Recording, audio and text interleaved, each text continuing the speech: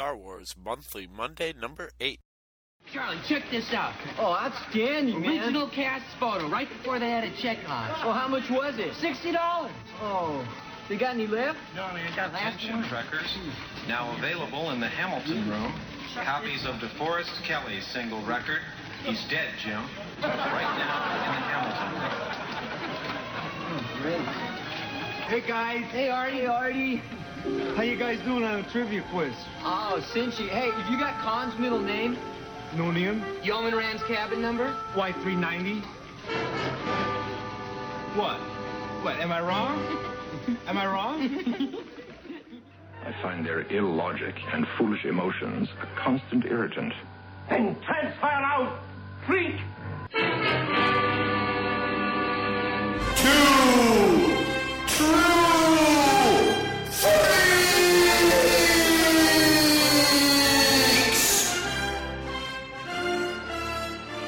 You belong in a circus, right next to the dog-faced boy. I have come here to chew bubblegum and kick ass, and I'm all out of bubblegum.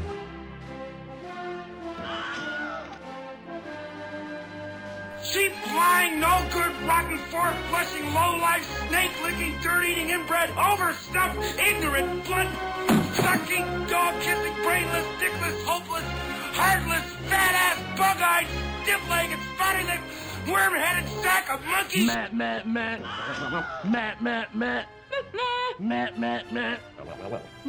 Meow. And now, together by live simulation via the internet, Scott Gardner and Chris Honeywell.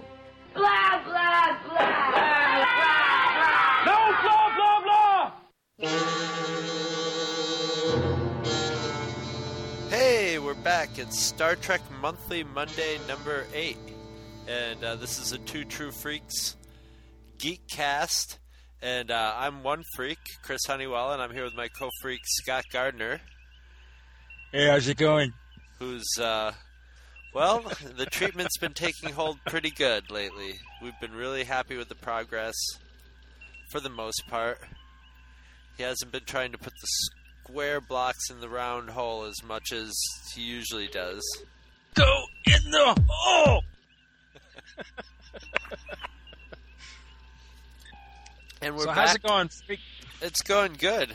And I'm loving these Star Trek shows. This is like sort of a nice little, I don't want to say like a golden age of Star Trek, but there's a lot of attention being paid to Star Trek these days, so it makes the shows a little more exciting for me, I think. Yep.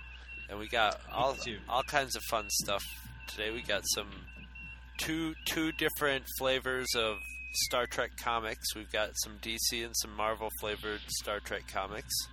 Yep. And we've got an infamous Shakespearean style episode of the original Star Trek with famed emoter Anton Caridian of the Caridian Players. You've left me nothing! Not bad at all. Wasn't it? And, that was pretty good, wasn't it? And what episode is it called? Conscience of the King? Conscience of the King, which is a quote from, I don't know, some friggin' Shakespeare thing. Hamlet. In case the forum people haven't gotten the hint yet, I'm not much on Shakespeare at all, so not one of my favorite episodes. Although, well, I'll save it for the review. But let's see, what do we got right out of the gate here? We got presents, didn't we? Yes. It's like Christmas around here at the Two True Freaks sprawling vast recording facility. We got gifts from our good buddy on the forum, Biblio Mike, who is an author, a published author. He sent us copies of Star Trek Strange New Worlds #2. Which is what you call an anthology. Not just copies, but autographed copies. Well, I don't know about yours. Yeah. Mine's autographed. I don't know. Absolutely. What yours is. What does your autograph say? What is your to dedication? My best friend ever, I am your follower, and if you ever need money, here's my PIN number, and I'm not going to give out his PIN number over the air for obvious reasons, because I imagine he doesn't want me to. It's, for my eyes only. Well, fine then. All he wrote in buddy of all time, Mike.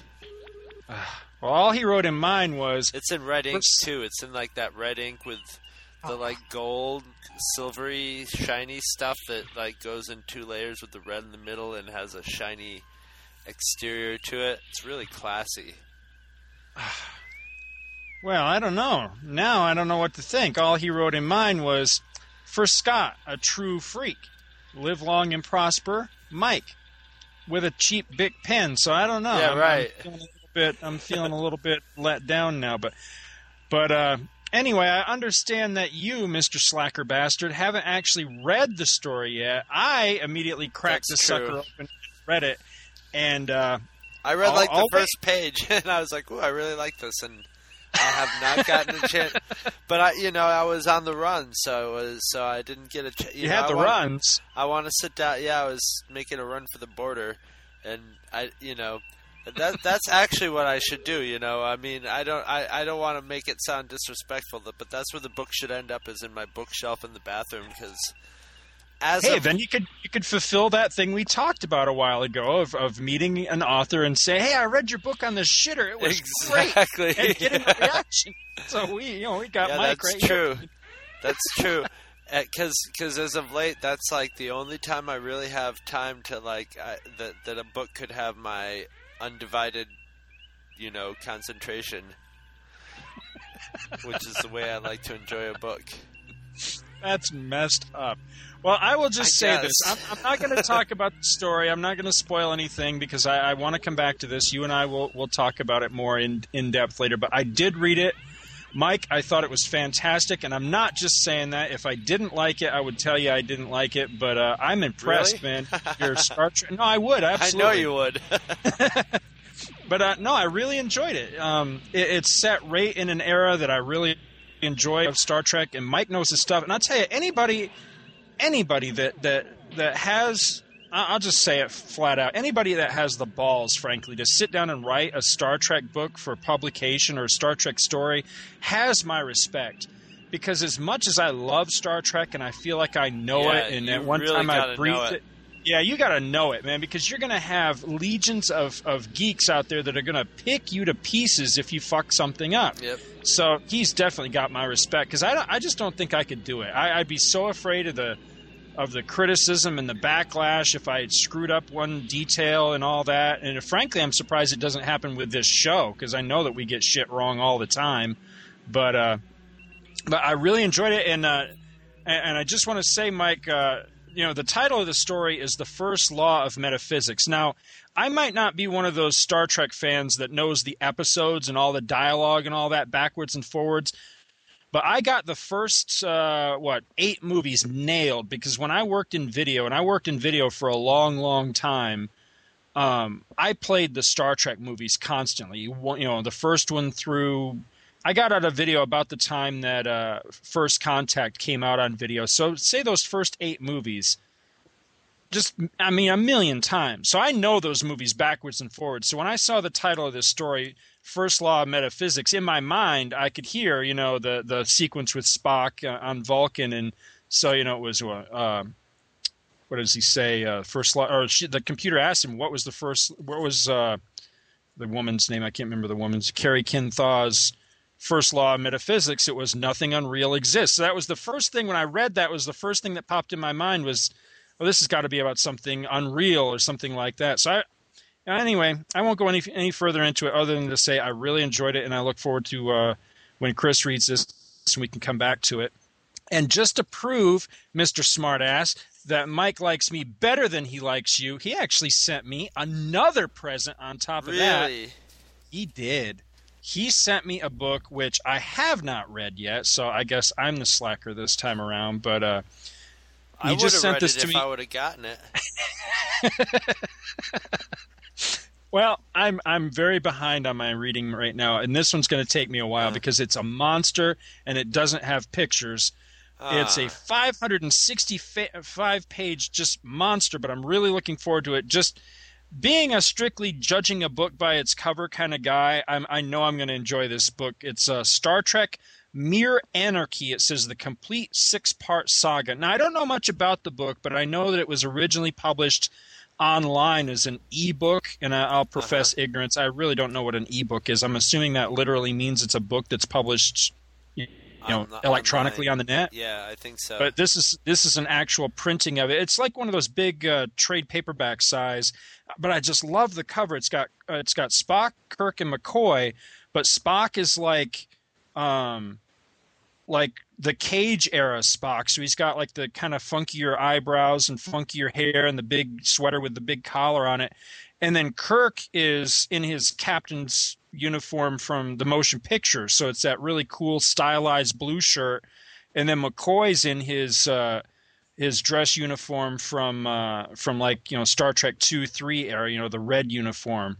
So I'm really looking forward to this just based on the cover alone. I like the dynamic images like that. I guess I'm just that kind of a guy, because it's strange. A lot of the old Star Trek books I used to read, a lot of them were made or broken just by the covers alone. Cover of them. Yeah. Yeah, I don't know what it is about that, but it's weird. I'm just a visual person, I guess. Maybe it owes back to the whole comic book thing or whatever. But anyway, thank you very much, Mike. That's totally awesome.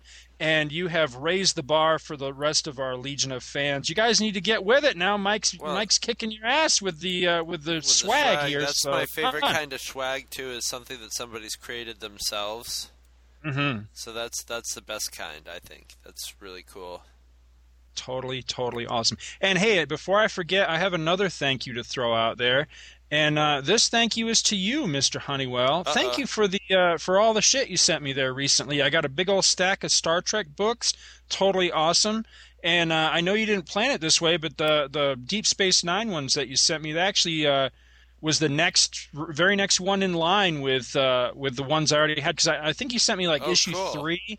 And I already had 1 and 2, and I think that completes a story arc. So I'm going to sit down and read that here eventually, and maybe talk about it on the show. There was a Star Trek annual in there that looked really good. It was like a flashback story with Kirk and his nephews. I started reading it. I just haven't finished it yet.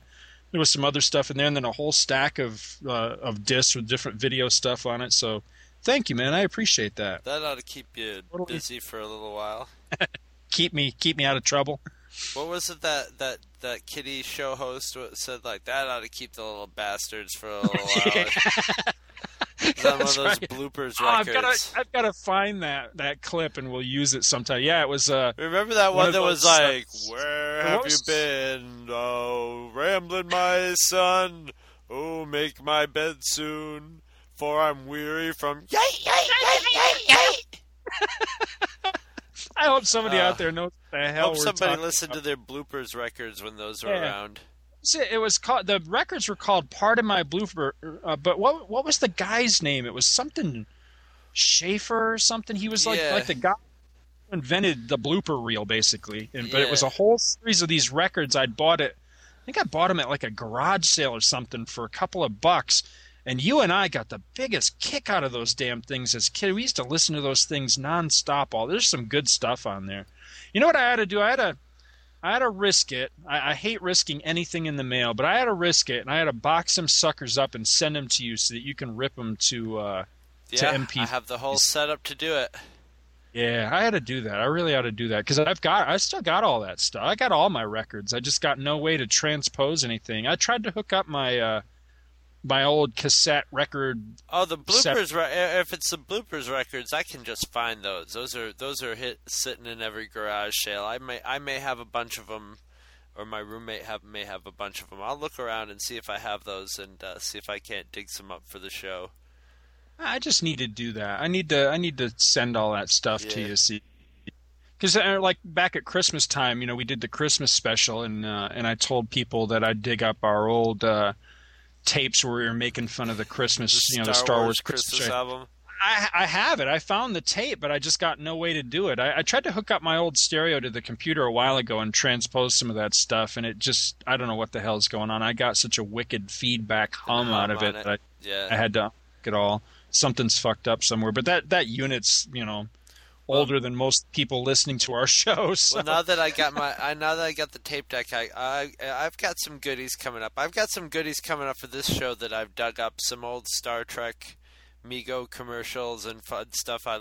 I've just been finding all these old Star Trek Mego commercials, and they have this great music in the background that has people chanting Star Trek, Star Trek, Star Trek all through the whole commercial. It's this very evil Star Trek.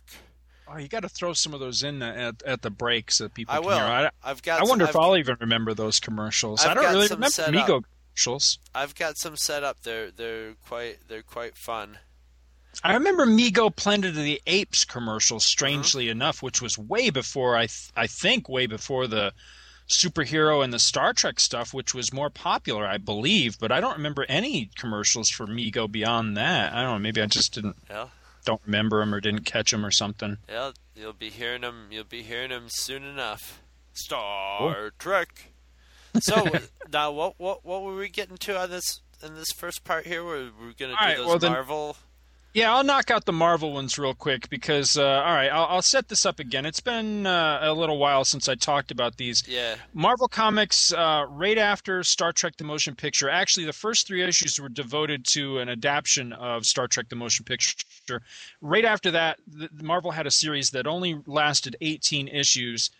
And we've been requested to talk about Star Trek comics in general, and somebody actually asked us to talk about this series and basically give the rundown of it. So in the tradition of how I did the first 6, I'm going to do these next 6 just quick and dirty because, to be honest, they're just – I hate to be brutal, but, you know, they just aren't really worthy of the full breakdown treatment like we're going to do on the DC stuff because the DC stuff – you know, Chris, you made the comparison of these being like flavors. You know, there was the flavors of comics with the DC and the Star Trek. Well, the DC and the Marvel. The DC's like the vanilla flavor. You know, like the big sugar cone you're handed through the window at Baskin Robbins. You know, and then these are like dropping that same one on the ground. So then you got like a little dirt on one side. I thought you were going to say like these ones are like the shit sandwich that you would. I wouldn't go that far because the saving grace on a lot of these is the art. You know, even though the stories, it's mostly the stories where, at least up to this point, and I will start to point out when the art starts to slip because that was the other problem this series had later on was the art started to slip. But for the first, you know, like the first 2/3 of this series, I would say the art was pretty amazing. They got some real good talent in there. It was the stories that failed. I mean, somehow the writers, and we even got some top-notch writers, they just failed to capture the spirit of Star Trek. And either the characterization is wrong or the stories are just plain stupid. But here's the quick and dirty rundown of the next 6, basically. So we got Marvel Comics Star Trek number 7. Written by Tom DeFalco, one of my favorite comic writers, by the way, with art by Mike Nasser, who, you know, again, I liked him a lot. I always liked his art anytime I could run across it. Inks by Klaus Janson. The Enterprise is dispatched to evacuate a planet threatened by a mutant energy cloud. All right, already this sounds, you know, like something we've seen before. Vaguely familiar, yeah. Exactly. There's a race of pretty goofy-looking aliens living on this planet that refuse to leave. But they're, you know, the Enterprise guys, they beam down. They find out these guys are utterly convinced that our heroes are going to save them. You're going to save us. In fact, it turns out they reveal these ancient statues of Kirk, Spock, and McCoy. Hey, you guys are on the statues. I'll just act it out in the background. Sorry. All right. They've been expecting Kirk, Spock, and McCoy to come and save them for 24,000 years. That's what Spock dates these statues back to. Yeah, that's a long time. That's a long-ass time. So long story short, the planet gets saved, and it turns out that these creatures are in some state of evolutionary flux, and that they're evolving. I can't even talk tonight. They're evolving into trans-temporal beings who exist in all time at once or something like that. And they foresaw their own peril and rescue by Kirk and the crew. So it wasn't a bad story. You know, it's not the worst one in this bunch, but it wasn't great either. But it does have a lot of classic Star Trek elements. So, so it wasn't bad, and the art was really fantastic. I really like Mike Nasser's stuff back in this era. He eventually came back, and I think he was under another name, Mike Netzer, I think it was, something like that. And I didn't like his new stuff upon his return as much as I like his classic stuff, but that's neither here nor there, I guess. Next issue is issue 8, written by our old buddy Martin Pascoe, who is writing, or was the writer on the Saga of the Swamp Thing, the early issues that we're reviewing in our Comic Monthly Monday episodes. Art by Dave Cockrum of Uncanny X-Men fame, among other things, with inks by Ricardo Villamonte. Not some of Cockrum's finest art in this tale. In this one, the Enterprise and crew are immobilized right at the beginning of the story by an alien race known as the Mox, which interferes with the Enterprise's mission to transport a critically ill agricultural engineer to a starbase hospital. Suddenly, Spock is abducted by these alien dudes, the Mox, and the Enterprise is towed to a nearby planet. All right, there's a great leap in logic in this where Kirk and them, on the assumption that Spock was taken down to this planet, and there's really no evidence for this at all. Kirk and the company, they beam down to investigate where they meet another race called the Orgs. And they get embroiled in a fairly standard old sci-fi standby of the battle between the machines, who are the Mox, and the organic creators, who are the Orgs. Ah, that made Mox and Orgs. I get it. Yeah, exactly. And it's told in a completely substandard way. So it's all very silly, very boring, to be honest, and just plain bad. Worst of all is the inclusion, and it was completely unnecessary. Right at the end of the story, there's a bit of dialogue about the Orgs actually being descendants of Earth humans who had fled during the 1990s to escape the ravages of the eugenics war. That's almost a direct quote from the story. And they evolved into the race that they are today. Now, I call bullshit on this. I mean, there's only like 300 years between the time that this story is taking place and the 1990s. So in that time, these Earth dudes evolved into these blue-skinned, weird-looking alien dudes? I don't think so. No, I mean, unless they're like deprived of oxygen or something, I don't see what made their skin blue. Yeah, how long is recorded human history, and we haven't had like any kind of change into any kind of pastel color? Right. I just don't see the reason for it. I mean, what was the reason for that little line of dialogue? Oh, by the way, they came from Earth. Well, what? Why? I mean, it was just totally stupid and unnecessary. But anyway, and there was a subplot with the dying engineer that ends just absolutely ludicrously. It was so silly and so stupid. It was just a bad issue all around. There's really no other two ways about it. But the plague. Well, the one redeeming quality on this, again, was the art. The Enterprise itself looked really good in this issue. It was very nicely drawn, but the rest of the art was substandard, and the story was just plain stupid. Star Trek number 9 by Marvel, again by Martin Pascoe, again with the art by Dave Cockrum, inked this time by Frank Springer, who I'm not a big fan of. The Enterprise comes across... What's that? Me neither. Yeah, you remember this guy? Oh, yeah, I remember he drew some really weird-looking Spider-Mans. Yeah, that's right. Yeah, he had kind of a heavy-handed inking style, I thought. But yeah, not one of my favorites. In this one, the Enterprise comes across the lost starship Endeavour, which has been missing for 22 years. The Endeavour... suddenly it comes to life and it begins to fire on the Enterprise, and this is an old class of ship, so it's no match for the new, improved, movie style Enterprise, and they quickly disable the ship. Upon beaming over to the ship, Kirk and crew, they find out that the other ship's crew are all dead. The Endeavour is truly a ghost ship, and from there, the issue goes pretty much straight down the tubes. It starts out really cool with this premise. And what could have been a good tale, there's an old flame of Kirk's and all that, it turns into this just big, convoluted, nearly unintelligible, and just shoddily researched mess. It gets really bizarre. It turns out that the grandmother of a new crewman, who just happens to be an old girlfriend of Kirk's, was one of the inventors of the transporter and caused the discorporation? She caused the bodies of these people to disappear during the testing phase. Well, it turns out that their disembodied, basically their souls or their spirits, are what is responsible for what's happening to the Endeavor, and that they're slowly possessing the Enterprise crew and making them all wig out. And the resolution of the story is just completely stupid, and the whole thing is just stinks.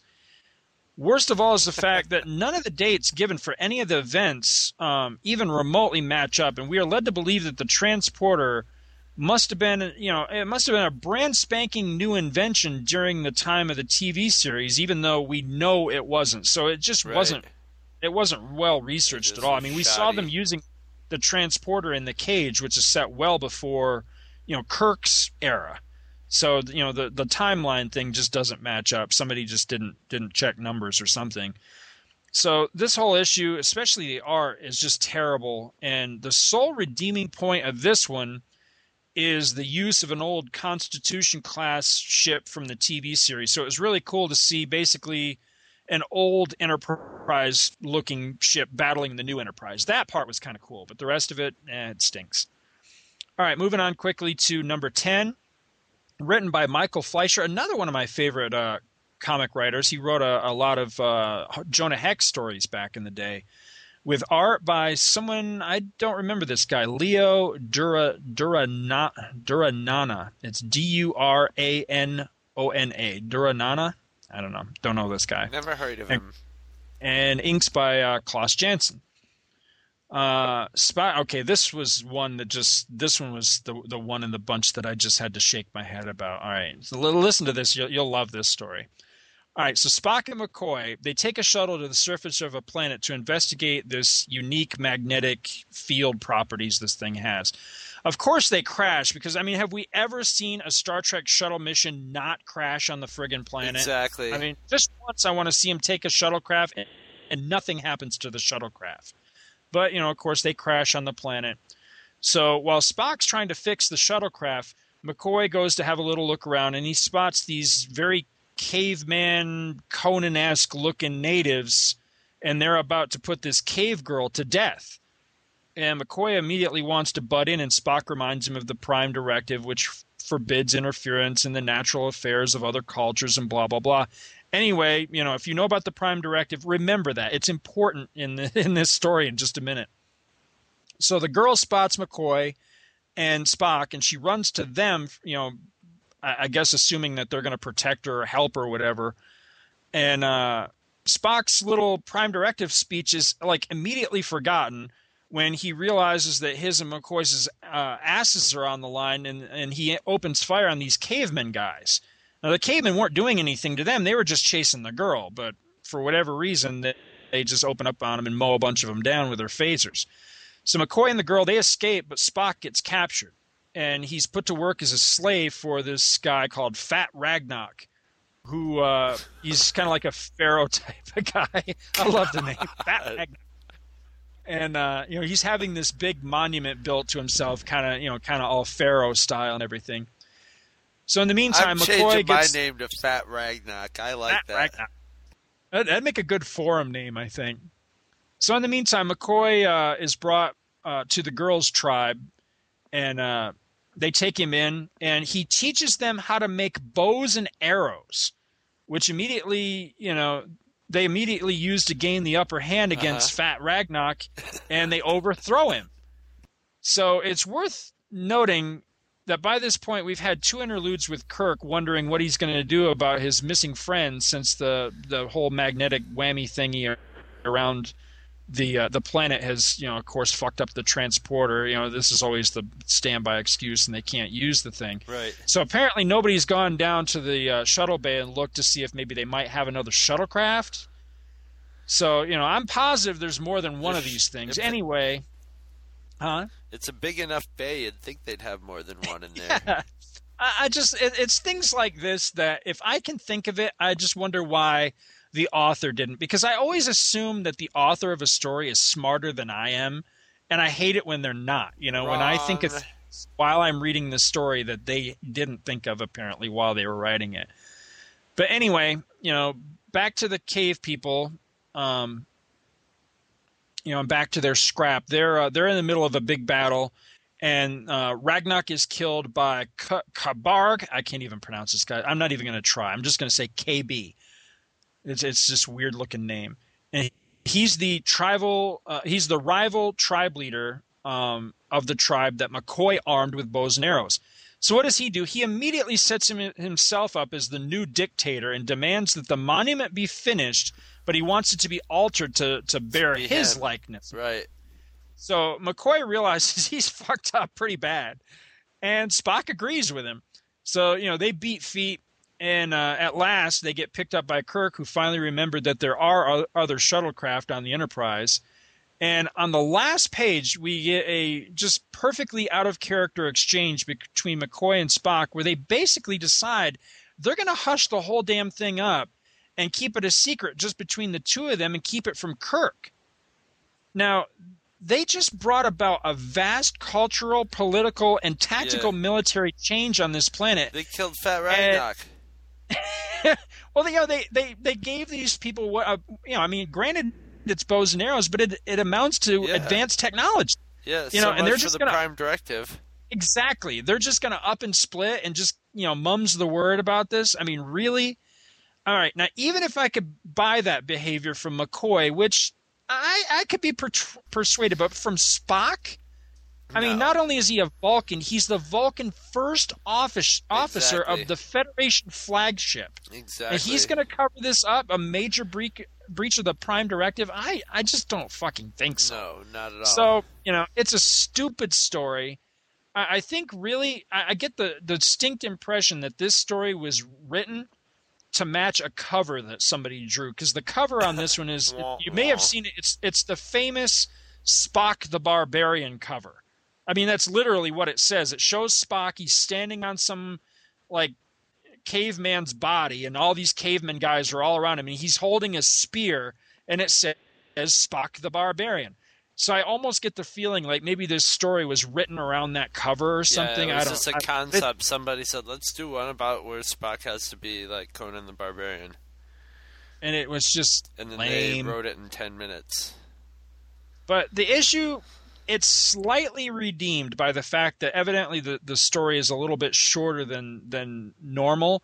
So they included 5 pages of what they call Starfleet files, and it showcases like all the new uniforms and some of the equipment, rank insignias, and all that sort of stuff of like this the motion picture, this motion picture era Star Trek, you know, and like really explains all the new uniforms and, you know, duty uniforms and it's probably all stuff they had to use to get all the art right. Right. Yeah. So it's actually pretty cool. You know, that part of it was actually fairly interesting, and there was even some stuff in there that, you know, that I wasn't aware of. So I enjoyed that. That makes the issue worth picking up. But the rest of it, the story, just plain stupid. Number 11, again by Marty Pascoe on the writing. Beautiful art this time by Joe Brzezowski and our old buddy Tom Palmer on the inks. Now, Tom Palmer, you know, of course, did a lot of Star Trek stuff, or excuse me, Star Wars stuff. You know, we've covered a little bit of him on our Star Wars monthly Mondays, and you know, he's also famous for a long run on Avengers. Always like Tom Palmer. He makes anybody look good. I mean, this Joe Brzezowski, he's a good artist anyway, but Tom Palmer coming along to do the inks, you know, just pushes it up that extra notch. Really good art on this one. Now, Tom Palmer also did this team, Brzezowski and Palmer, they also did the cover on this one, which is a really nice cover. It's like the Enterprise getting attacked by like a giant. I always thought it looked like a giant space worm or something like that, but it turns out I think it's actually supposed to be the Loch Ness Monster. So it's funny. It doesn't look anything like what I think the Loch Ness Monster is supposed to look like, but I think that is what it's supposed to be. So anyway, you know, sadly the gorgeous artwork is just completely lost on an absolutely shit story. I mean, this one's terrible. All right, we get this old jilted flame of Scotty's.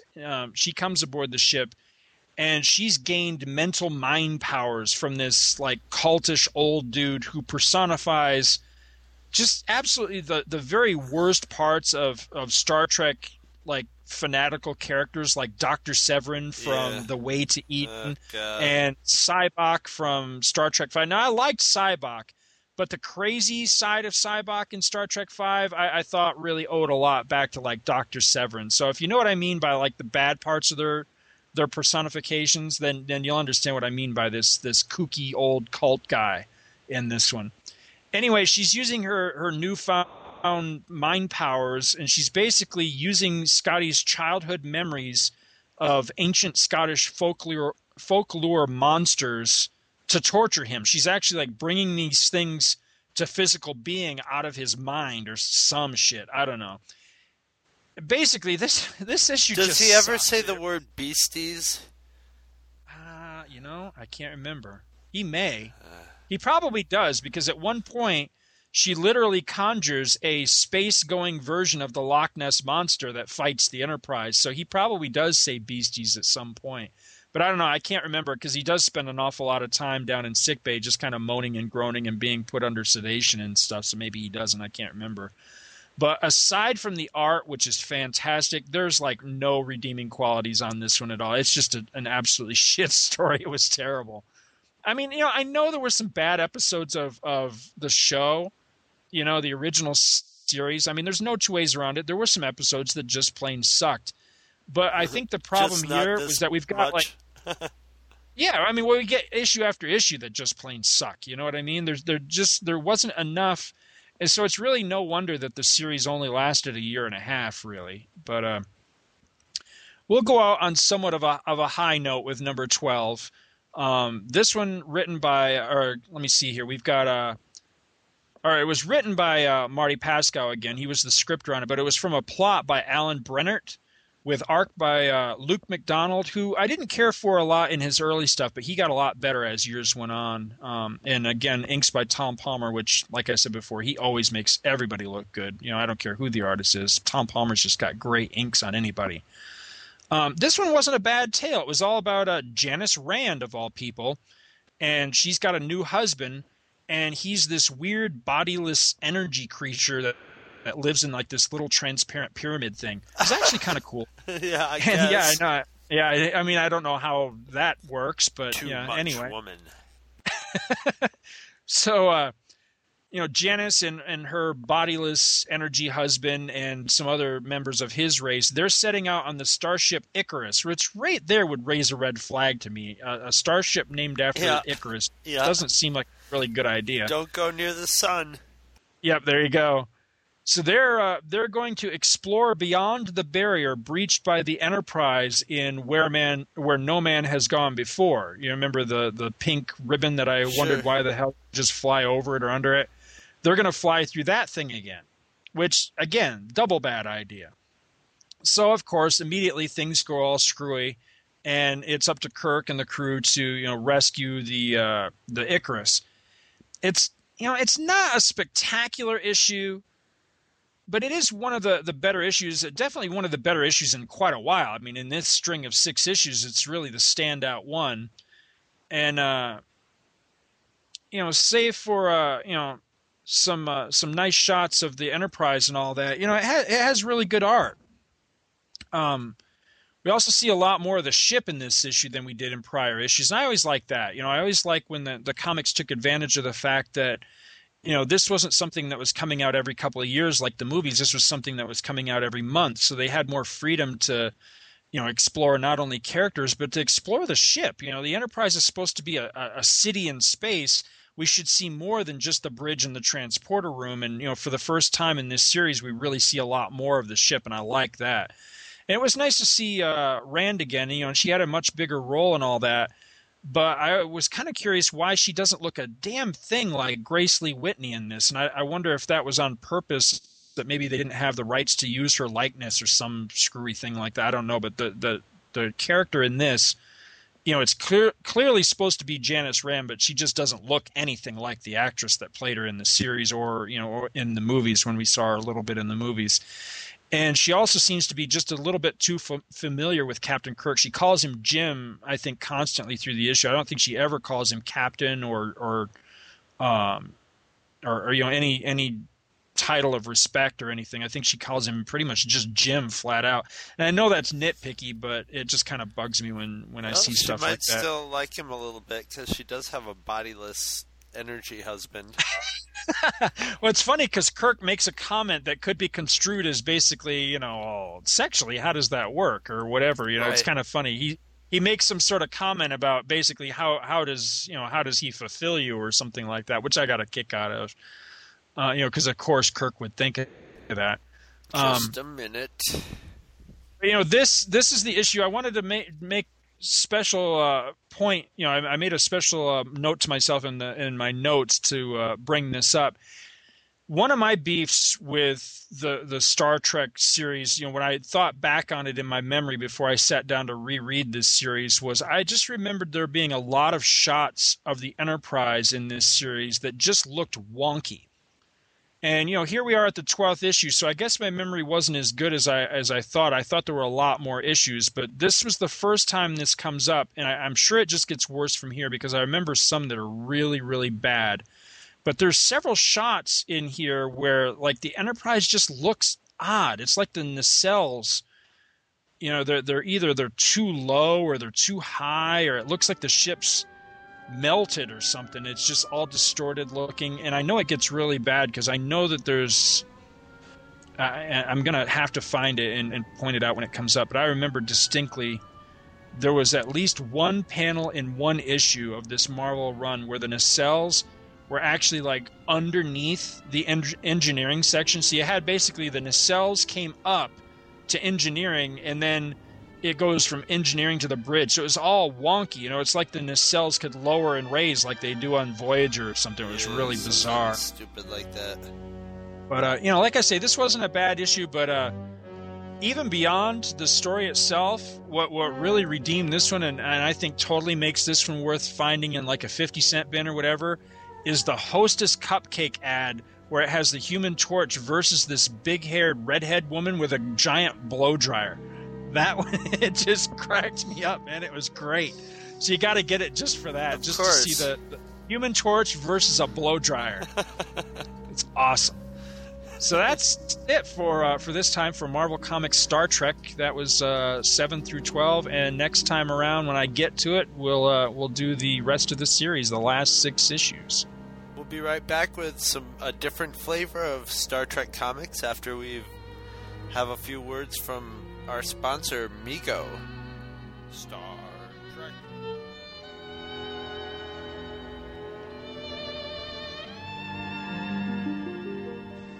I got the tape. Get the tricorder. Let's play it. The Star Trek Tricorder, 4C batteries not included, is a cassette tape recorder with a pre-recorded cassette of Star Trek voices. You can check the display screen, listen to the voices of Captain Kirk and Mr. Spock, or turn the cassette over, press the record button, and tape your own adventures. The Star Trek Tricorder with built-in microphone, window display screen, and pre-recorded tape. From Mego. The charts show a meteorite field. We have to change course. Activate the Star Trekulator.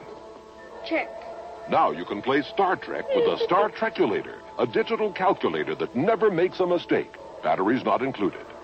Take these numbers. 6,000. 6,000. Check. Divide by 12.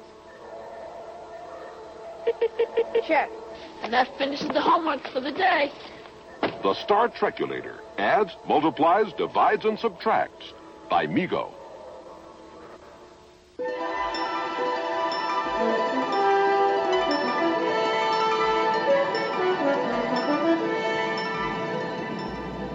Okay, we're back, and it's DC's Star Trek time as we go into issue number 2 of the DC Comics Star Trek from, oh god, what year was this? 1983, I think? Something like 84. that? 84. 84. Yep, this is the March 1984 issue. Let me give the quick and dirty on this one? Yeah. All right. We got a cover on this one by George Perez. Also, always a treat to see his art. Really fantastic cover, although I can't quite figure out what's supposed to be happening. It also almost looks like Kirk's doing like a Superman, like he's pushing the ship out of the way or something. I'm not sure exactly what the heck's supposed to be happening, but it's still an awesome-looking cover. Really like that one.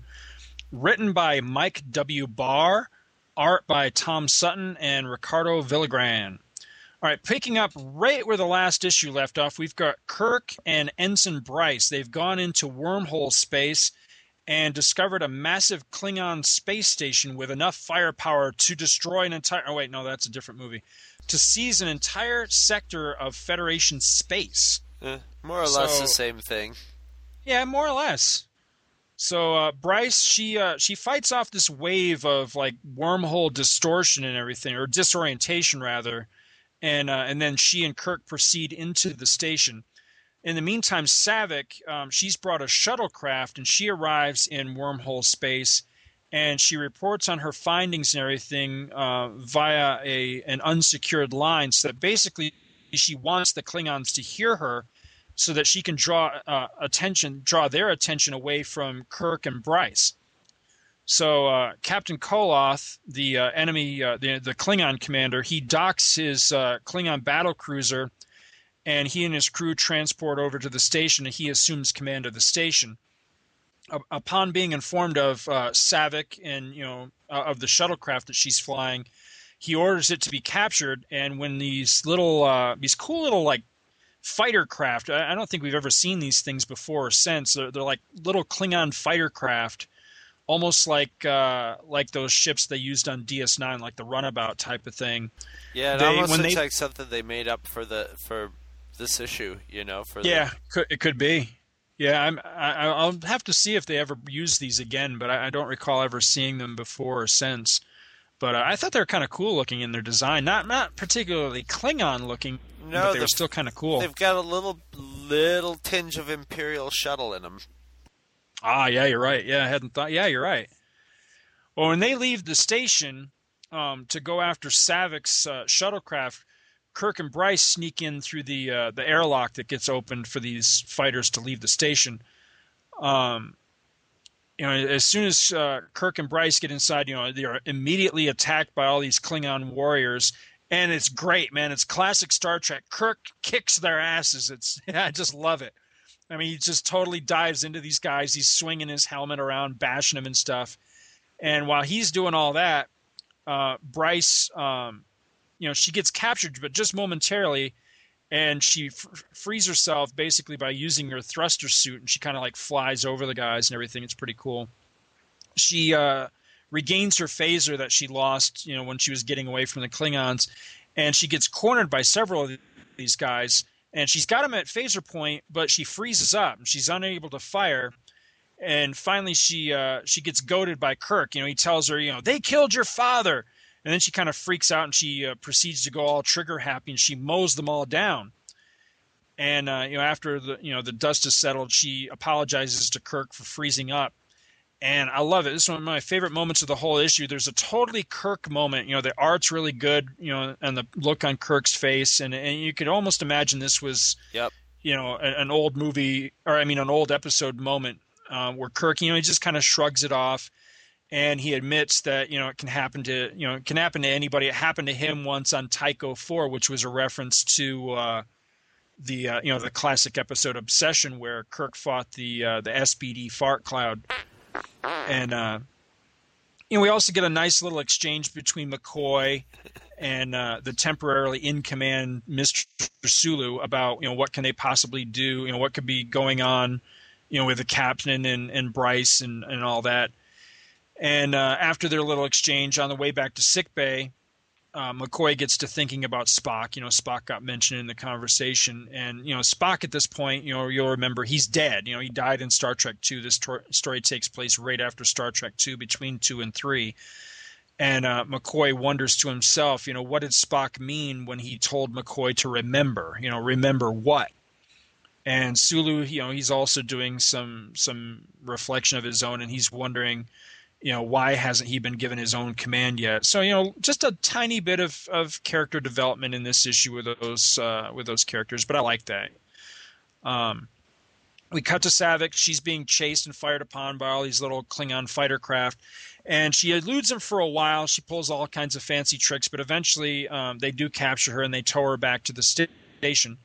Kirk and Bryce, they're still inside. They hear someone coming, and they set up an ambush, and they get the drop on Conum, who is or is it Conum? I'm not sure. Conum or Conum? What do you think? Is it Conum or Conum on this guy's name? I would go with Conum. Conum? Conum. Conum, the Klingon barbarian.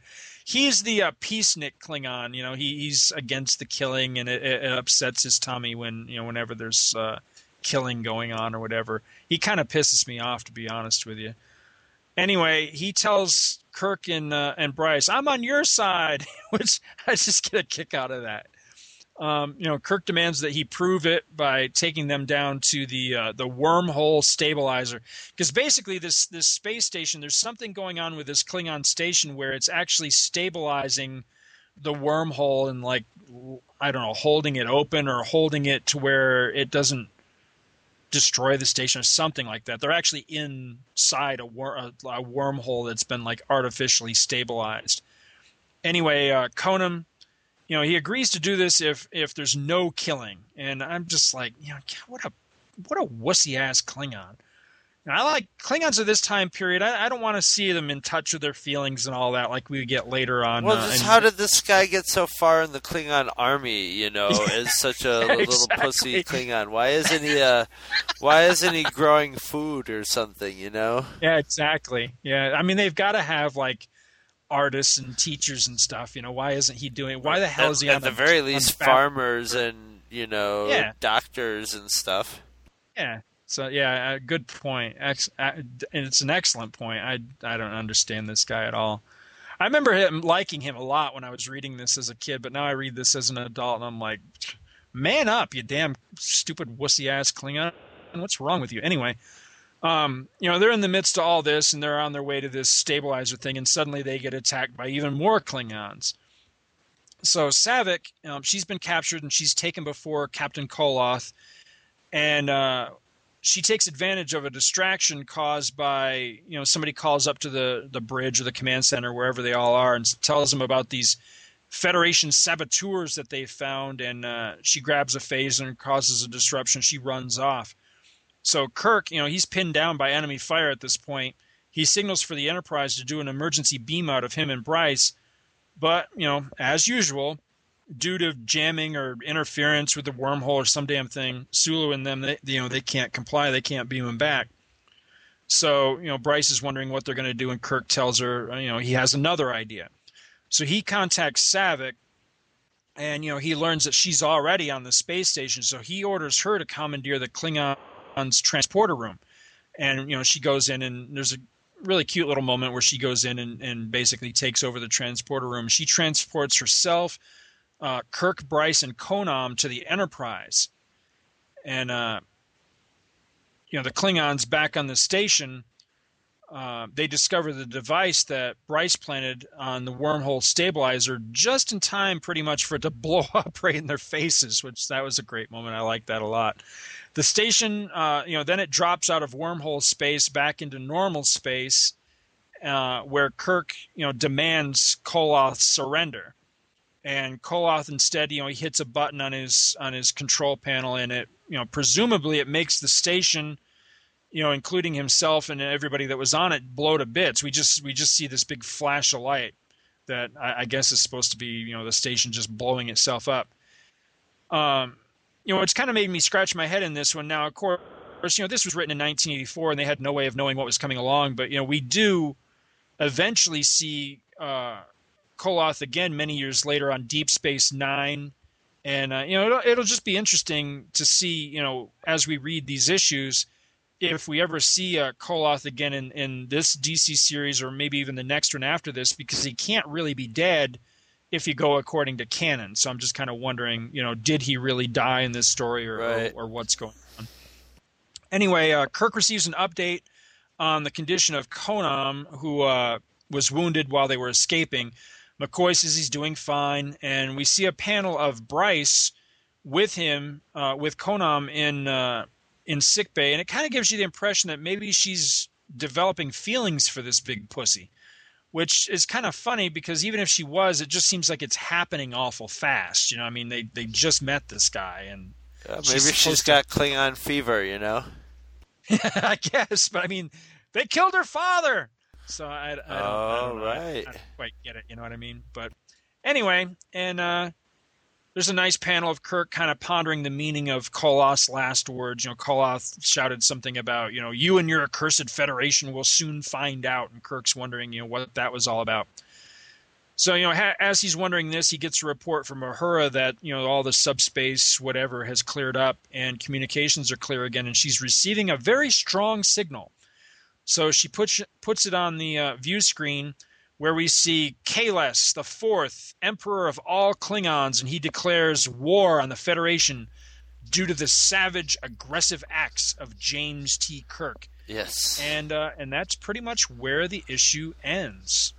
And what did you think of this one? Well, not that I've been that I have the Marvel Star Trek comics, but I remember them, and for everything that they did that didn't feel right about Star Trek, this one pretty much does. Amen. This one feels like Star Trek. It's got, like you said, the moment with Kirk and Bryce, you know, where he said, you know, hey, I fucked up too. Some beautiful the art's hit and miss, but I sort of like the stylized aspect of the art that sort of shows up, and the faces are done really well. And the shots of the Enterprise, the drawings of the Enterprise, there's a couple really gorgeous ones. There's a really nice one of Koloth sort of in the shadow too, just of his face towards the end before he blows himself up, where his face is in the you know, just poking out of the shadows. And, you know, all in all, it wasn't the deepest story in the world, but it was pure Star Trek. It had everybody was doing their thing. The only thing it's missing is Spock, you know. Yeah. But everybody fulfills their purpose, and sort of, and they were sort of trying to you know, work Saavik into the Spock position, which I think was her original. That was her original thing. Was she was probably created to take Spock's place until he came back, and then she was just gone. Pretty much. Yeah, it would discarded. be interesting to see how you know things might have been unfolded had Spock and Leonard Nimoy never returned to Star Trek after Star Trek II. You know, if they had truly, you know, been forced to not only not work with Leonard Nimoy, but also to leave Spock completely out of it, not even like recast him or anything. It would have made the new Star Trek movie. It would have made the new Star Trek movie a really big deal, because it would have been like the return of Spock after 30 years or something. It would have like doubled its box office probably. Well, you know, I know that the TV show Enterprise is something of a dirty word amongst Star Trek fans. But one of the things I do enjoy in that show, as I'm still very, very slowly making my way through that series, I do like the dynamic between the captain on that show, who is very Kirk-like, and the the Vulcan first officer, you know, and she's a female. So I kind of wonder if maybe the relationship that they developed and the way they work off each other, we might have gotten a little bit of that with Kirk and Saavik if that had stuck. And I think we do get a little bit of that with this series as it goes along, if I recall correctly. But I'm surprised by how vague and incomplete my memories of this series are. I mean, I really just remember emotions. I remember liking it, but I can't remember like distinct stories or anything like that. You know, if Spock hadn't come back, there could have been the distinct possibility that somewhere in a movie, Kirk and Saavik could have made out. You know. Oh yeah. And she was half Romulan, so she had some boiling blood in there. You know, and there could have been a episode where they're trapped in the mine during the Ponfar, and it could have gotten really interesting. Yep. I could see that, actually. I could see her and Kirk hooking up at some point. Yeah. But in the I don't know if they ever filmed any of it for the movies, but I know in the novelization of, it was either 2 or 3 or maybe both, she and David, Kirk's son. That's right. Did the dirty. And there was a little bit of subtext of that in the movies too. You could sort of pick up on it a little bit. Actually, now that I think about it, there's a cut scene that you can see online, maybe it's YouTube or somewhere, of a scene that got deleted. I don't even think it's on any of the DVDs or anything. Where Kirk realizes that she and David have gotten it on, and he says something about, well, I see she's learning by doing, or something like that, which is a reference to a line that he said earlier in the movie, when they were sharing the turbo lift. He told her that we learn by doing, and so that was like a callback to, I kind of got a kick. I just remembered that, but you were talking about the art, and it struck me as I was reading this issue that I think I finally nailed what the art reminds me of, and it's nowhere near as polished or refined or frankly as good. But what it kind of reminds me of a little bit is it reminds me a little bit of Gene Colan. Yeah, because Colan has that kind of flowy, wispy, almost dreamlike quality to his artwork too, that this one has sometimes, to where things that should be rigid and stiff, like the Enterprise and machinery, have kind of a wobble to them, if you know what I mean. And that's kind of a Colanism. So I wonder if that's what they were going for, if it's just coincidence. Could have been an influence with this author or the writer or the artist, Yeah, but I do like the art. It's not.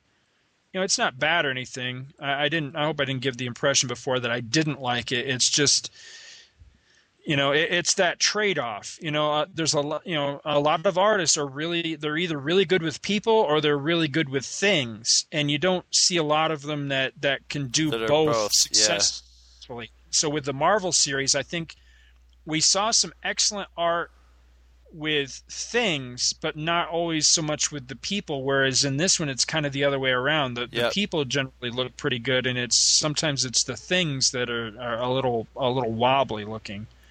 But and my last note for this one was, and I always feel weird pointing out things, continuity things or whatever for the later series, like Next Gen and beyond, because I'm not near as versed on all that stuff as I am on classic Trek. But I just thought it was worth pointing out that, according to later events and later canon of Star Trek, there really couldn't have ever been this Emperor Kahless IV that we see at the end of this issue, because according to the episode, I think it's called Rightful Heir. It was an episode of Next Generation where Kahless supposedly, the classic, legendary Klingon Jesus Christ figure of Kahless, he returns, as he promised, kind of like how Christ promised to return. Right. Kahless promised, when he finally went away in Klingon mythology, he promised to one day return, and then he actually did. And he really did come back. And somewhere in that episode, there's a line about how, because I think what it is at the end of it, they want him to become emperor again of the Klingons, or this is the role they set up for him or whatever. I forget the exact details, but there's a line in the episode, something about how there hadn't been an emperor in so many hundreds of years. It's like 300 years or something like that. So that would definitely cover this era of Star Trek. So, and we saw that like in the movies and in the later episodes and stuff too, that they had chancellors and basically like presidents or whatever, rather than actual emperors. So, but I still like the idea. Whoever I guess it must have been Mike Barr who came up with this. I like the idea that the emperor was evidently a descendant of Kahless. He still used the Kahless name, and that was a callback to the Kahless character from I can't remember the name. What's the name of that episode with Space Abe Lincoln there? I can't remember that. I can never remember that. Yeah, I totally Spock, blanked. help me, Spock. Yeah, that's the one. Oh, I love that episode too, and I can't ever did remember too. the name of it. Oh, somebody will beat us up on the forum or whatever. You dumbasses, the name of that episode is blah, blah, blah. And then I'll be like, yes, I know, that's right. I should remember because I love the episode, but sometimes I just can't remember names. All I can think of is What Aaron. happens when you start getting old? I'm telling you. But that's pretty much it, I think. For Yeah. Did you have any thoughts on this one? No, not really. Another note on the art, I think there's a little Gil Kane in there, too.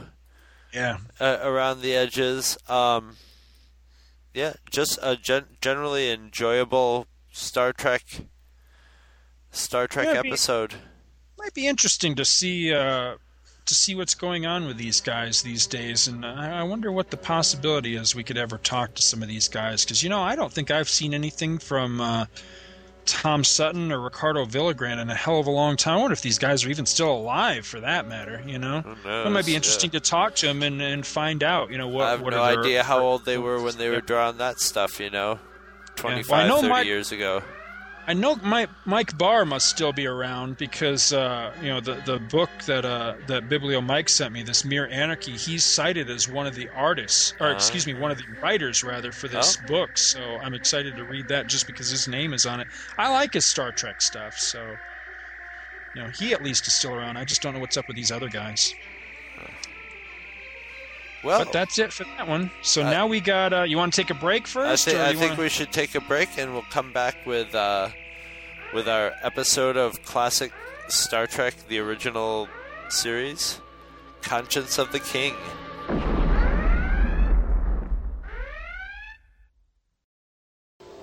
Mego presents the Star Trek action figures featuring the crew of the Enterprise, Captain James T. Kirk, their fearless leader, Dr. Bones McCoy, caring for the health of the Enterprise crew, Scotty, the chief engineer, in charge of the transporter room, Mr. Spock, the Vulcan, second in command, and the Klingon, enemy of the Star Trek crew. Star Trek action figures, complete with accessories shown, each sold separately from Mego. Kevin, this is Scott. Kevin, this is Scott. Do you hear me? Over and out. The Star Trek communicators with push-to-talk button. Scott, this is Kevin. My bike is broken. Can you help me? Over. Yes, but send me a signal so I can find you. Star Trek communicators with a range of 1,300 feet. Push button, twin warp sound, uses 1 9-volt battery, not included. Star Trek communicators with belt hook, telescoping antenna, and twin warp sound from Mego.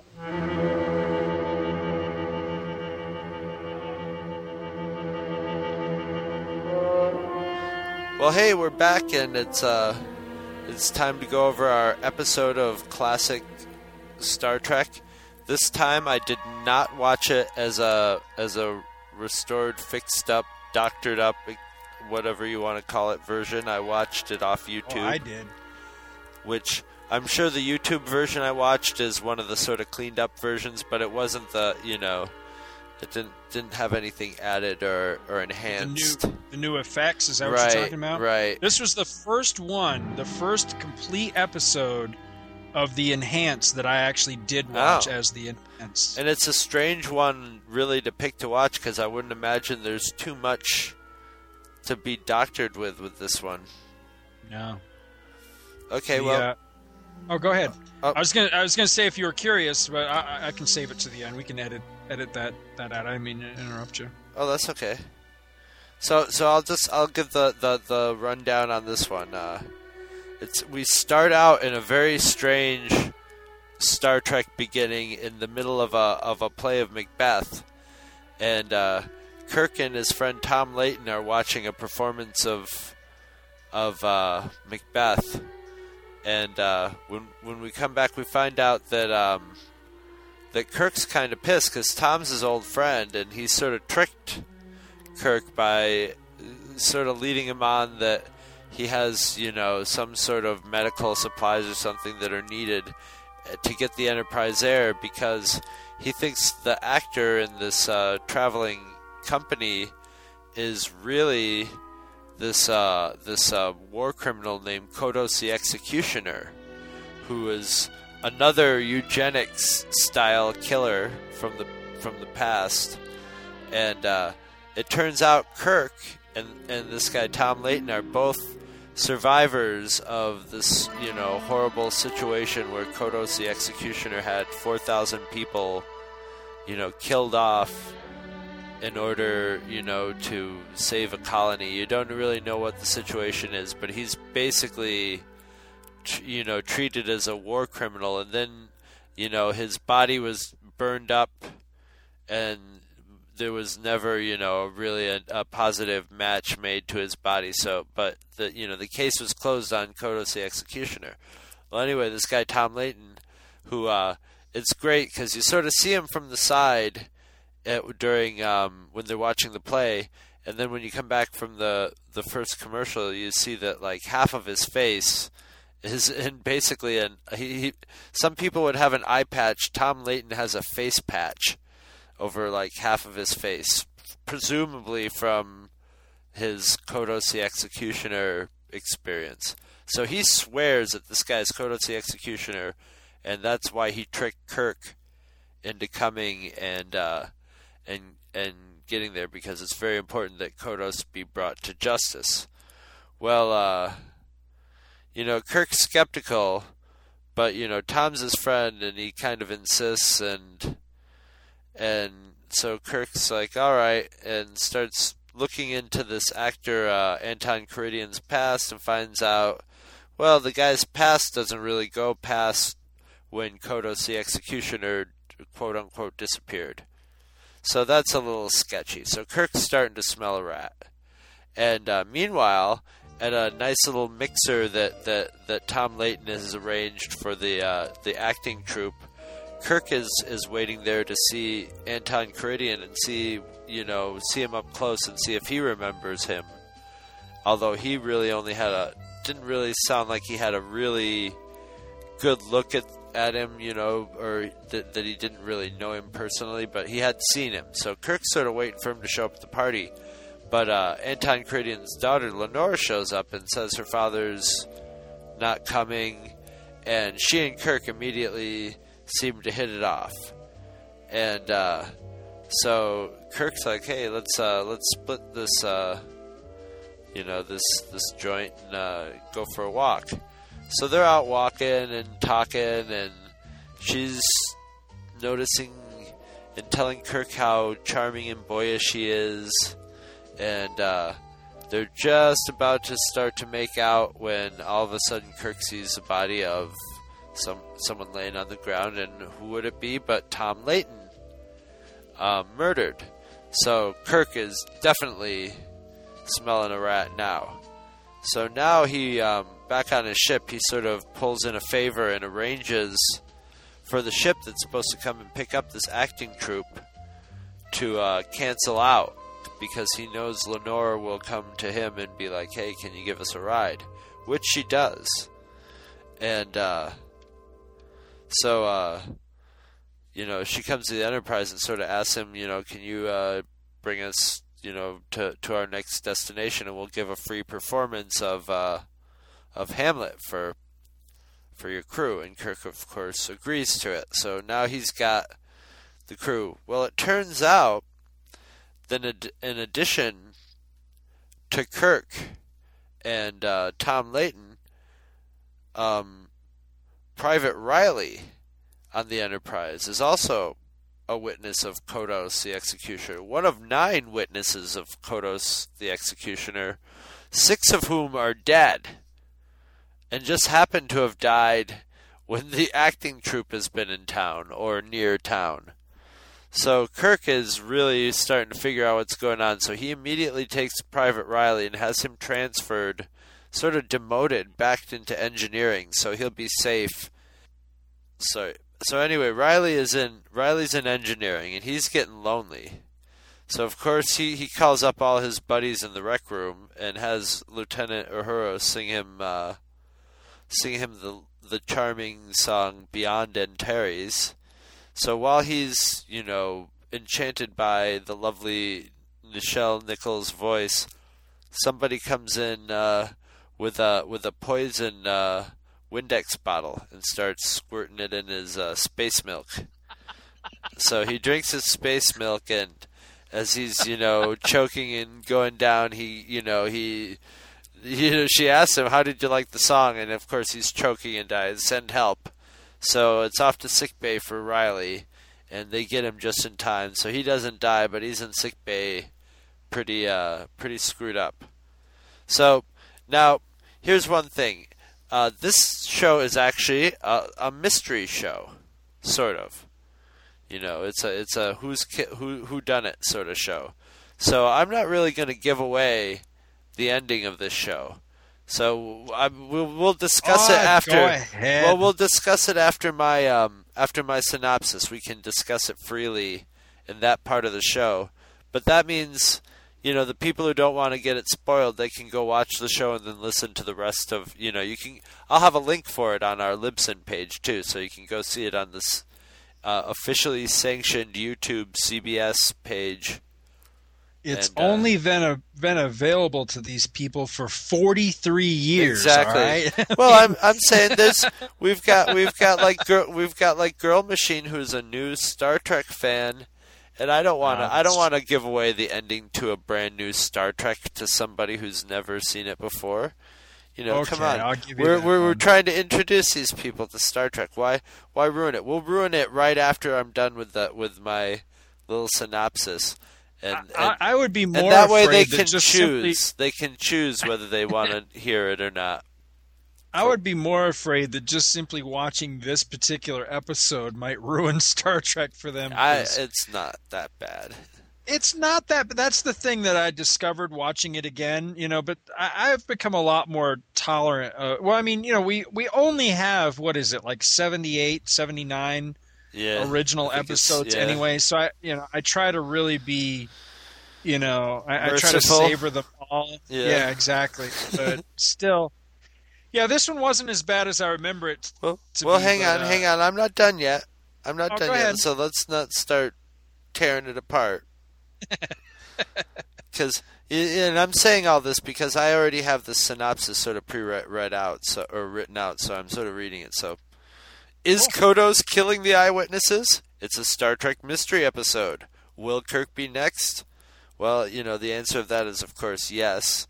And this time he and Spock are in his room discussing the situation, and they start hearing, Captain, do you notice that low hum? And it's an overloaded phaser that somebody's hidden in his room. Well, they realize that if this phaser goes all the way, it's going to explode and take out several decks of the ship. So Kirk, of course, tells everybody to abandon like the 3 decks around him, and he and Spock try to find the phaser, and then he sends Spock away. And then, of course, the phaser is cleverly hidden up in the alarm light in his room. So there's like a flashing light behind the phaser illuminating the shape of a phaser. So he gets his phaser before blowing up half the ship. And meanwhile, Riley's starting to recover a little bit, and he overhears McCoy talking in his log about how basically the Kodos, the executioner, might be on the ship. So Riley, boogies out of sickbay, grabs a phaser, and goes to the backstage to go kill Kodos and sow revenge for his parents being killed, or I believe that's what he said, is that his parents were killed. But Kirk finally confronts him, and the guy basically, without directly coming out and saying he's Kodos, he pretty much justifies what Kodos did, and pretty much outs himself as being Kodos. But is he actually the real killer? And how can we be sure that all of this will actually be resolved during the performance of Hamlet? I think that we can be 100% assured that that's how that will end, and it is. So now we can go in. Now at this point, we're going to spoil everything, and we'll tell who actually done it. And of course, if it was Kodos the Executioner, that would be too easy. It is tragically his psycho daughter, who is killing everybody in order to clear her father. Not really clear her father's name, but just like get rid of anybody who remembers him directly, and that will somehow, somehow make it better for him. Oh, she's apeshit crazy, so whatever, it makes sense to her. She is. She's bananas. Bananas and apeshit, the same thing. But yeah. We get some great scenery chewing in this episode. We get some Kirk scenery chewing. I mean, Kodos the Executioner. What a he gets to really like, oh, my daughter. Oh, it's just awesome. See, it's okay when he does it because he's supposed to be a Shakespearean ham, exactly. And he hams it all up. And his daughter, I mean, when at the end when she finally gets to reveal how, when she finally gets to go into like mode, it's just great. See, that's the. I'm glad you think it's great because that's the part I hated as a kid, and it's still, even though I found this one to be much better watching it now than I remembered it to be as a kid. That's still the point where this episode jumps the shark for me, is when she finally goes fucking bonkers at the end of it, and she's father and all that. She just the show must go on.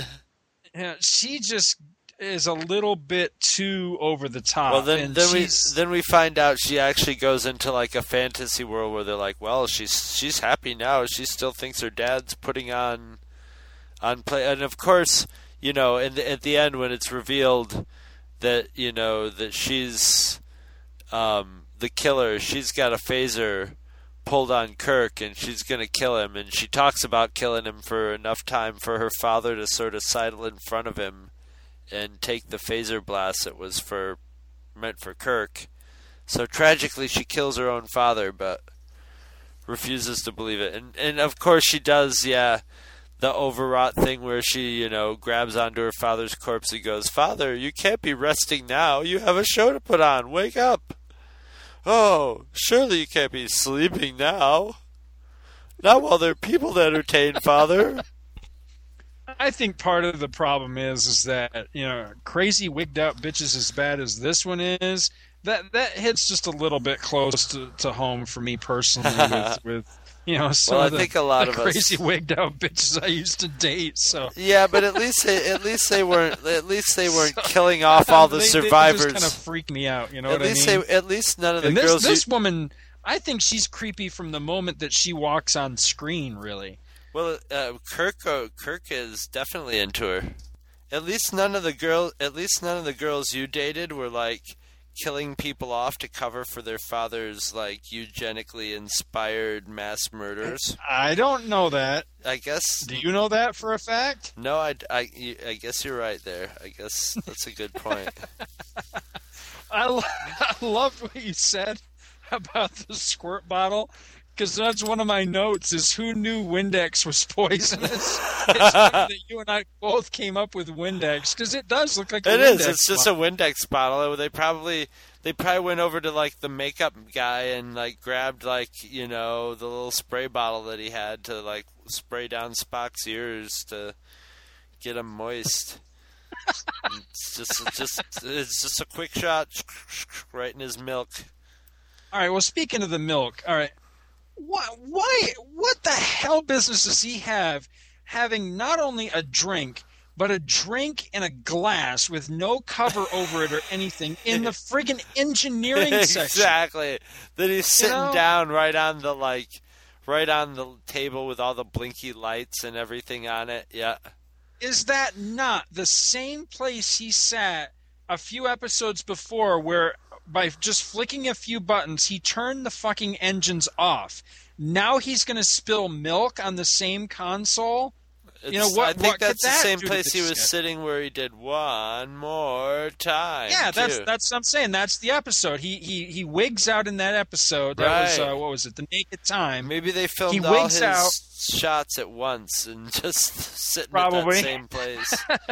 Because sadly we don't don't ever see Riley again after this. I always had the feeling that maybe the poison did a little bit more to him than just give him a tummy ache or whatever. He had a little early retirement. We never do see him again. I liked Riley. I think he could have been Chekhov, really. He could have very easily stepped into that teen idol.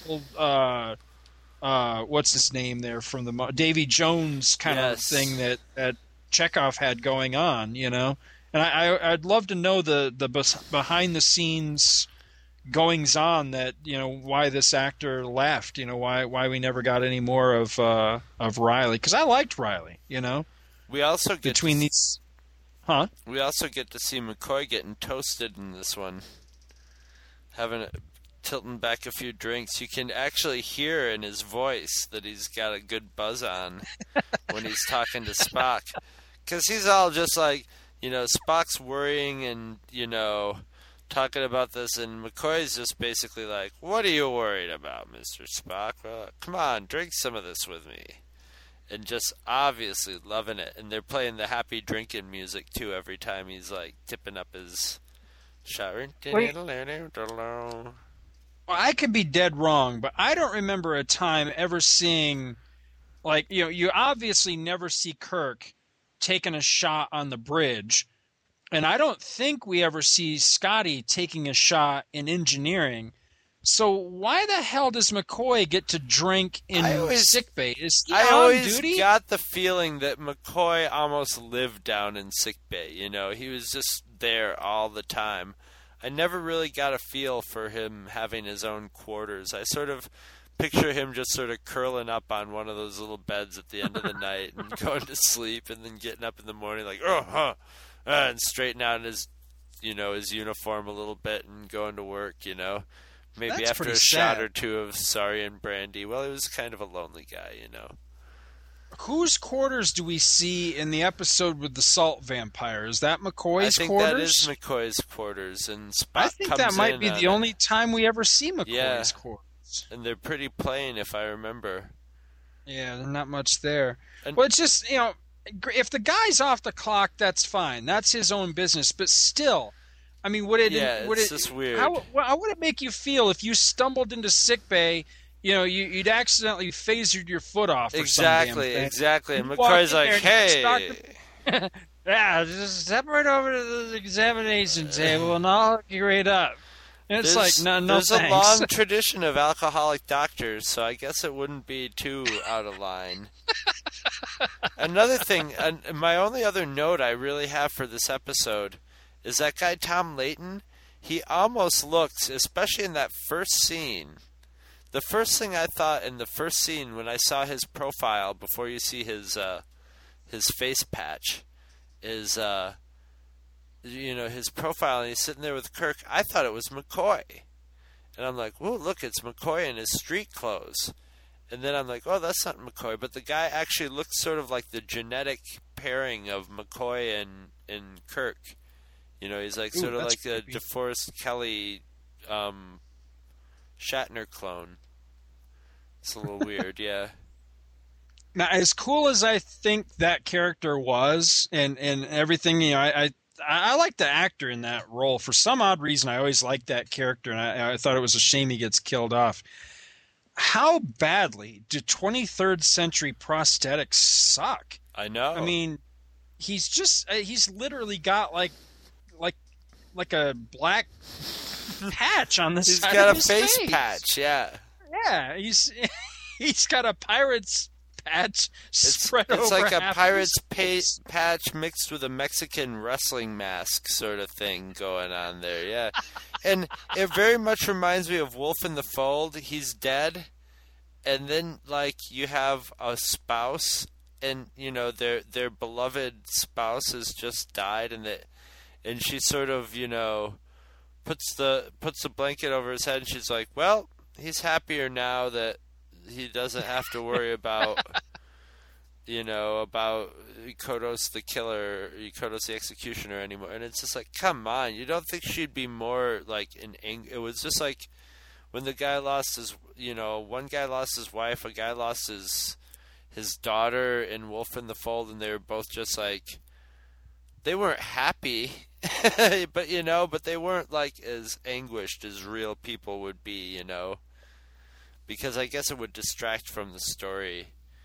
But that's always something I notice is sometimes people die and the people around them are just like, oh yeah, what a bummer that yeah, people lose loved ones, and I guess maybe you don't want to show them truly mourning because it would sort of distract from the main story that you only have 40-some minutes to tell.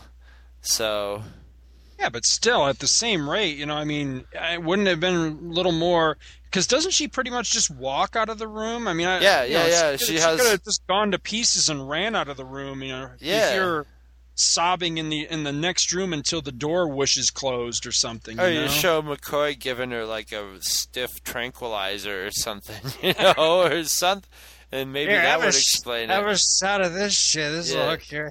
It's working for me. Come on, Spock, lighten up. Let's see what. And actually, we got to hear Kirk say someone was dead. He didn't say he's dead me, but he did. He did get to sort of undercut the he's dead thing. Speaking of that, he doesn't touch him or anything. No, he just goes over and kind of looks at him and goes, "Yeah, he's dead, I guess." He doesn't even have. The guy could have been just drunk and passed out, on the ground. I mean, had an epileptic seizure or something. Who knows? Nah, I found him. He's dead. Oh, I'm feeling much better. Nope, definitely dead. All right. Yeah. Well, let me see. What have I got for this? All right, we covered the milk. That was the big thing for me, was the milk. I was like, okay, this is just all right. People bust on the old Star Trek for being cheesy and stuff like that, and I defend it. But when they do stuff like that, it's hard to defend sometimes. Yeah. But, all right, probably my other really big one for this one. All right. Such a big point, such a big part of this episode is about the fact that there's a limited number of living witnesses to Kodos. That's what the whole thing is about. That there's only a few of them left, that they're getting bumped off. We got Tom Layton gets bumped off. They try to kill Riley. They try to kill Kirk. These guys are so important, or they're the last people that can identify Kodos and all that. What the fuck do they need any of these people for? They've got a goddamn picture of him in the computer, and they've got a voice print analysis. Yep. So what do they need living witnesses for? The guy's on file. Here's another thing that didn't really make any didn't make any sense either is how was she planning to kill Kirk and Riley if they were going to take another ship? Kirk sort of maneuvered them onto his ship to how is she planning to get at Kirk? And she would have had to kill Kirk. Her chance to really kill Kirk would have been like just when he found Layton's body and was maybe hunched over it. She could have shot him in the back or something like that. Yeah. But so that didn't. So there were a lot of plot holes just to keep the story moving. She was gonna jump his bones down on the planet and give him like space herpes or something. Yeah. I don't know. That's an excellent point. How was she planning to kill them before Kirk maneuvered her onto the Enterprise? Yeah, so was she going to just wait till some other time? Those are the only last two people, the captain of the Enterprise and this other crewman on the Enterprise. But I'll just wait, and we'll probably just sort of randomly bump into each other in the universe here, in the galaxy at sometime in the near future before I die. Then I'll kill him. Oh no, how lucky. How lucky. My ship canceled out, See, these are the things you're not supposed to think about. Right. You're just supposed to watch the show, and I didn't really I wouldn't have thought about it if I wasn't sitting watching the show, taking notes, knowing that I was going to chew it up on the show, So, right. They can get away with stuff like that, as most TV shows do.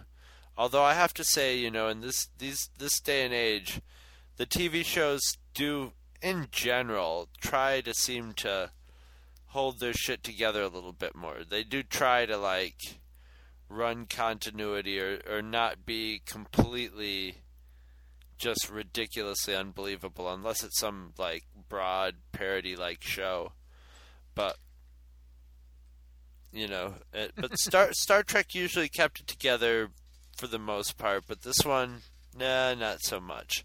I think this one worked in the fact that it had, you know, its own sort of tone to it. You know, it was a murder mystery sort of thing that wasn't really too hard to figure out, though. It wasn't anything really, like, too complex.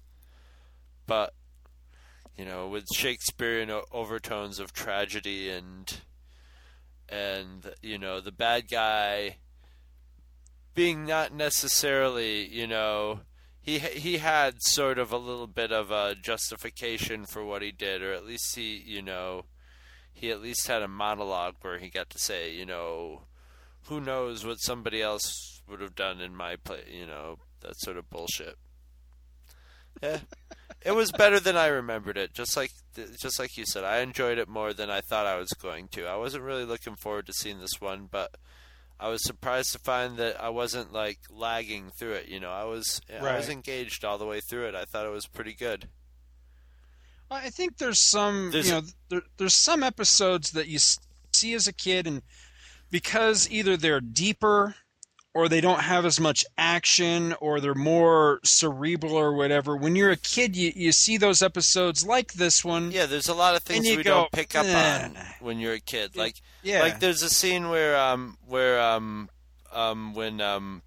Lenore Caridian comes onto the bridge to ask Kirk to take her to, you know, to their next destination, and she's leaving, and Janice Rand is coming on. Yeah. And Janice Rand just gives her a look of just like, you bitch. She gives her a up and down and just like a glare, you know, that I never would have picked up as a kid, but it's totally there, you know. A director said, you know, give her a little bit of the, like, what for there when you walk by. And there was a little bit of like, as they passed in the elevator door. You know, there's, you know, and I mean, you really don't have to know your Shakespeare to get, and any of the references, you know, to Shakespeare, they really hammer them home in this, you know. It's not anything that you have to know ahead of time, you know. They really make sure to telegraph when they say the name of that particular episode, you know, in the actual show. Right. So, but it's fun, and it gives you a little more of insight, I guess, into the Enterprise as far as, you know, here's their, you know, they've actually got a little stage and theater, you know, and stuff like that, which was later really, like, exploited more in the Next Generation. Right.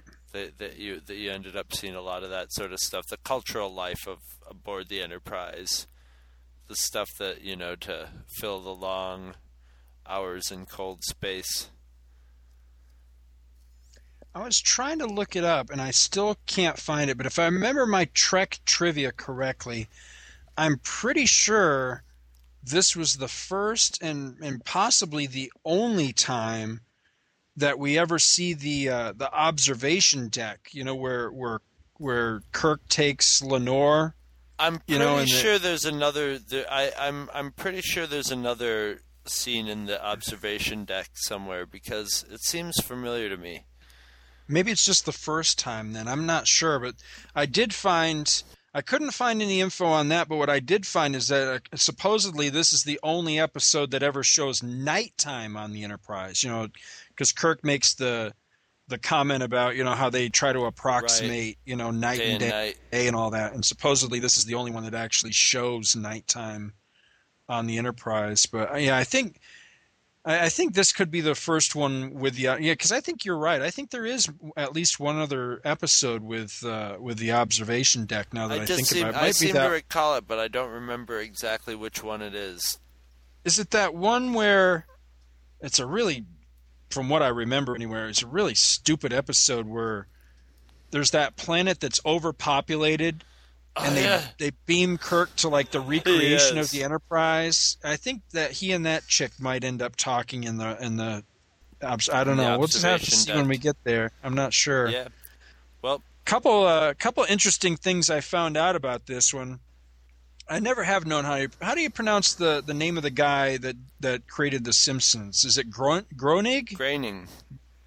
Okay, Matt Groening says that those alien characters that he created for The Simpsons, the Kang Kodos and Kang. Kodos. Kodos, that comes from this episode and Kang the Klingon. Yep, I would totally. I was going to mention something to that, and I totally forgot. Oh, okay. And then supposedly Ronald D. Moore, who was a writer on, I think he was a writer on Next Gen, if I remember right. I know he was a writer on one, possibly more of the later Trek series, and then eventually he went on to the reimagined Battlestar Galactica. Supposedly this is his favorite original Star Trek episode, which I find hard to believe that this is anybody's favorite episode, but supposedly he liked it so much that the name of the prison barge on the newer Battlestar Galactica was called the Astral Queen, after the ship in this episode, the one that Kirk calls up and says, "Hey, can you skip out on these actors, so that I can transport them?" So I thought that was interesting. And then another piece of trivia I found out here. I'm just looking different places online to see what people had to say about this episode. I thought this was really the coolest one. According to this, the fourth season Enterprise episode, In a Mirror Darkly Part 2, which, for all the people out there that knock Enterprise, if you haven't seen the two-parter In a Mirror Darkly, you owe it to yourself to watch that one, especially if you're a fan of classic Star Trek, because that is a fantastic episode. Yes, I know it's Enterprise and everybody hates that show, but that one was great. That was the one where they wound up on another Constitution class ship like the Enterprise. It was the one from the Tholian Web. I can never remember the name of that ship, where it falls through the wormhole. Right. They end up finding that ship in an alternate timeline. And it was a cool episode. Anyway, it says that the future biographical information displayed for the character on that show, Hoshi Sato, she was the communications officer, states that she was one of the 4,000 people killed by Kodos on Tarsus Colony in her future. So I thought that was pretty cool. That is pretty cool. That they actually tied her in, to that episode. So that was kind of neat, I thought. But that's all I've got on this one. Not near as bad as I remembered. I mean, like you said, when this came up in the random choice, I was like, ugh. But yeah, it wasn't half bad. Speaking of random choice, I think it's about right that time. Do you got your guide there? You caught me totally with my pants down. Let me see. I can find it real quick. Let me see. It's got to be right here. A little warmer down there in Georgia, but well, I normally do the show with no pants on, and it's just my thing, Yeah, and drinking too. It's highly suspicious. Highly suspicious. All right, I got my list. All right, well, I'm firing up the computer and it's grinding to it. Whoa! Spit out a random number. Interesting. Number 12. And which is funny because last time it kicked out number 13, so it's only one. So it's actually the episode before this, before Conscience of the King. All right, well, we're going to have to do something weird on this one. Number 12 is actually the Menagerie Part 2. Oh. So we're going to have to watch the Menagerie in total, I guess, right? Oh, so maybe we'll do a either extended show or a two-parter or something. Maybe we'll do a two-parter. Yeah. We could do a two-parter. We haven't done one yet, and it's a two-parter show, so we might as well reflect that. All right, a two-parter coming up. The Menagerie Part 1 and 2, of course. The sort of bastardized bastardized version of the Cage, which when I program the random number generator, I enter the lower number as 0. So if 0 comes up, I think that should be the Cage, and we'll review and we'll watch and review the Cage, because I'm sure you have a copy of the Cage. Oh yeah. So yeah, so do I. So we'll if that ever comes up, then we'll actually be able to do the original pilot, which of course was never aired, but has made its way around. So I think that's it. Next week, the Menagerie, which is next month. That's right, the Menagerie. Oh, and you know what? It's awesome. It's a Christopher Pike show, which is going along with the movie, so it's going well with the Christopher Pike mythos. That's true. Well, also, we do need to do this one as a two-parter in one episode, because then the month beyond that, we do our first movie review. Yeah, Star Trek: The Motion Picture. Yeah. And I think for that, what we will do is we should do the gussied up motion picture, the one that I guess is it called the director's cut? It's director's something. I believe it's director's cut. Yeah, I think we should do that version, because I think I agree with you that that's like the ultimate version and the most enjoyable and watchable version. And if people who've never seen that version watch it, I think they'll see that movie with totally new eyes. I hope so. So yeah, that's cool. coming up in a couple of months. Good ones. So we got the next 3 Star Trek episodes are going to be really good, and of course, next month you'll probably be polishing off those pesky Marvels. I'll do my best to wade on through. Because the nice thing about those, I will just say this much. I know I'm very harsh on that series, and rightfully so. But thankfully, they did have an excellent swan song in number 18, so it's worth it's waiting. Gonna go out on a bang, huh? Yeah, exactly. Yep, and I'm looking forward to getting there. Excellent. So yeah. So we'll see you Star Trek fans next month, and you Two True Freaks fans next week, if not sooner.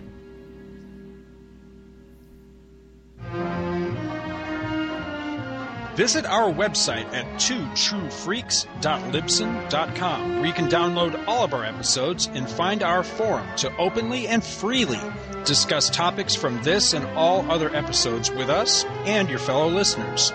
twotruefreaks.libsyn.com is spelled TWOTRUEFREAKS.libsyn, which is LIBSYN.com.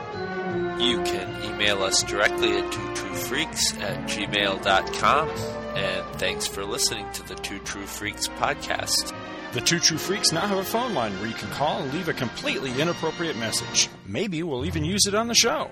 That number is 1-585-COP-LURE. That's 1-585-267-5873. If you enjoyed this show, why not review us in iTunes? And if you didn't enjoy this show, why not review us in iTunes? Two True Freaks is a very proud member of the League of Comic Book Podcasts. For more information, visit comicbooknoise.com/league. Two True Freaks has been brought to you today by Damanzo Corps of Milan, Italy, and by the letters F and U. Get a life, will you, people? I mean, for crying out loud, it's just a TV show. I mean, look at you. Look at the way you're dressed. You've turned an enjoyable little job that I did as a lark for a few years into a colossal waste of time. I mean, how old are you people? What have you done with yourselves?